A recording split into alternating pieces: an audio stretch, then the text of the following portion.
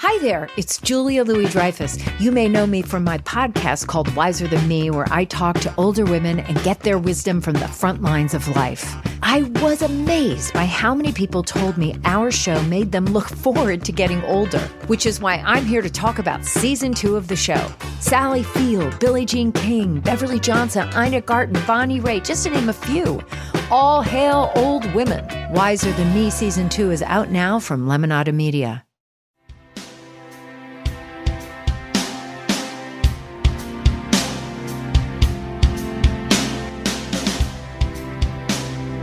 For the better part of the last decade, science fiction finally evolved from a niche genre into a mainstream staple.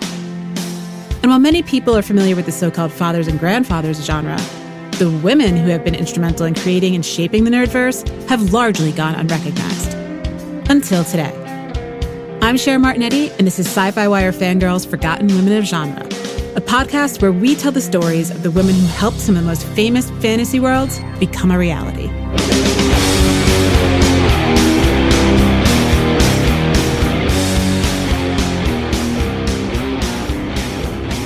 True gender equality in Hollywood remains a constant struggle, not just for women on screen, but behind the scenes in some of the most important fields in the industry. Directing, writing, cinematography, the list goes on. Study after study examining gender representation in front of and behind the camera have produced somewhat dismal statistics, and it may be tempting to think that we haven't made any real progress, until we look back at some of the women who've paved the way for many more to follow and blaze their own unique trails. One of those was the oft-cited godmother of indie filmmaking, producer and screenwriter Debra Hill.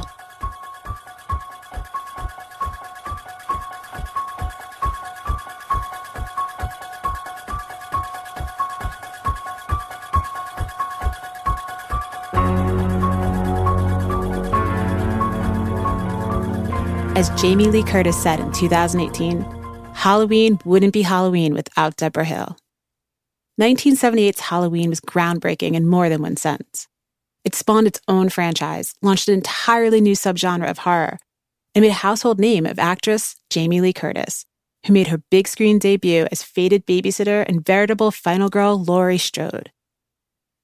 But Halloween was more than the little slasher movie that could, even if it grossed more than $70 million worldwide against its original $300,000 budget. It also represented significant professional success for its producer, Debra Hill, who co-wrote the script with director John Carpenter and would go on to become one of the biggest female producers in Hollywood throughout the 80s and 90s. My background is a love of features like The Thing and Tarantula and all those horror films of the 50s. And from watching them as a child and growing up with them and reading a lot of Edgar Allan Poe and those kinds of books, I've learned to love horror, and instinctually I know when something is going to be scary. Debra Hill was born on November 10th, 1950 in Haddonfield, New Jersey, and grew up in Philadelphia before moving to Hollywood to begin her career in the film industry. She got her start as a production assistant, mostly on documentaries, but she would eventually go on to hold down several different jobs, including script supervisor, assistant director, and second unit director. In an interview with the LA Times in 1982, Hill shared that she worked on a total of 13 films within the course of her early career before ever meeting John Carpenter. Their relationship began in 1975 on the set of the indie action thriller Assault on Precinct 13, where Hill served as a script supervisor, and in an uncredited role as the film's assistant editor. The two moved in together, and 3 years later would co-write the script for the original Halloween. Hill's frequent collaborations with Carpenter would inform much of her initial successes, and the two were credited together on several of Carpenter's directorial efforts, including Halloween 2 and 3, The Fog, Escape from New York, and Escape from LA. What's wrong, Annie? You're not smiling. I'm never smiling again. Paul dragged me into the boys' locker room. Exploring uncharted territory? It's totally charted. Just talk. Sure. Old Jerko got caught throwing eggs and soaping windows. His parents grounded him. Though Hill would serve as producer on many of Carpenter's later films, her contributions to Halloween are representative of the vital role she played in shaping horror's most iconic female characters. The quiet fictional town of Haddonfield, Illinois, where most of the story is set, was named for Hill's birthplace, and she drew significantly from her own experiences as a teenage babysitter in order to script the dialogue for Laurie Strode and her two best friends, Linda and Annie, both of whom eventually meet a deadly fate at the hands of masked killer Michael Myers. Hill was also hands-on in helping to create the overall clean-cut and conservative look of Laurie's wardrobe, consisting of classic jeans and a button-down shirt, among other pieces that Curtis once recalled them purchasing at JCPenney for probably like $100. At a press junket for 2018's Halloween, which directly follows the events of the 1978 original, Curtis specifically cited Hill's influence on the franchise as a whole in crafting a trio of teenage girls for the audience to care about. The voice of those girls is all Deborah Hill, Curtis said. I think she was all three of those young women, and she, therefore, is responsible. Of course, Hill's impact wasn't and shouldn't be defined just by her collaborations with Carpenter. And we'd be remiss if we didn't point out that her long and storied career as a film producer was all too indicative of the uphill battle women in the industry often face. On the DVD feature-length commentary for Escape from New York, Hill recounted being referred to as quote-unquote sweetheart and darling when she first began her career as a producer, and how it took a long time for her to be addressed more respectfully in a professional setting. Back when I started in 1974, there were very few women in the industry, and everybody called me honey, Hill once said. I was assumed to be the makeup and hair person or the script person. I was never assumed to be the writer or producer. I took a look around and realized there weren't many women, so I had to carve a niche for myself. At Hill's memorial service in 2005, president of Deborah Hill Productions Barry Evans shared the following anecdote. It took place during a meeting she and Hill held with a special effects team while planning out a potential film adaptation of the television show Sea Hunt. After the effects team laid out their very complicated idea for bringing the scuba diving realm of the series to life, Hill presented her own concept, which was arguably a lot simpler in construction and design. Said Evans, their mouths dropped and there was utter silence. And after a moment, they said, "We think that would work." I honestly don't think they'd ever been in a meeting with a producer who turned around and said to them, "No, I don't think so. I have a different idea, and I've thought it out." Though she was often underestimated, overlooked, and sometimes belittled as a woman in a male-dominated environment, Hill seemingly never let negative treatment diminish her passion for the industry she fought so hard to be a part of, continued to offer support to other women who wanted to establish their own careers. Many of the most recognizable women in producing today, including Stacey Sher and Gail Ann Hurd, credit Hill as an influence on their own vocations, not only with how she approached her job on a working level, but the positive environment she created in the sets she produced.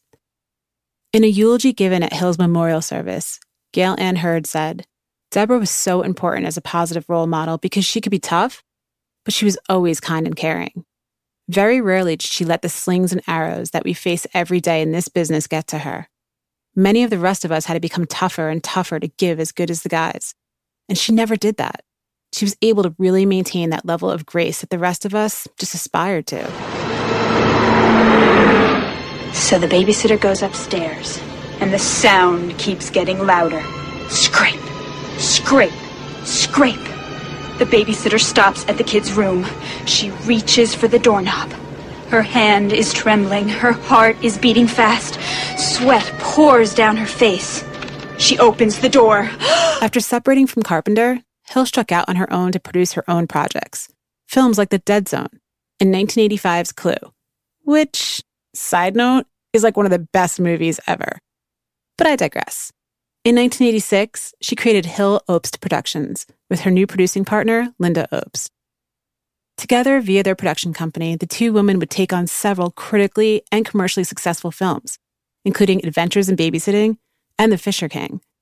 Undoubtedly, Hill's detail-driven and hands-on philosophy extended to every film set she was a part of, as Obst revealed when sharing her memories of her longtime friend and colleague.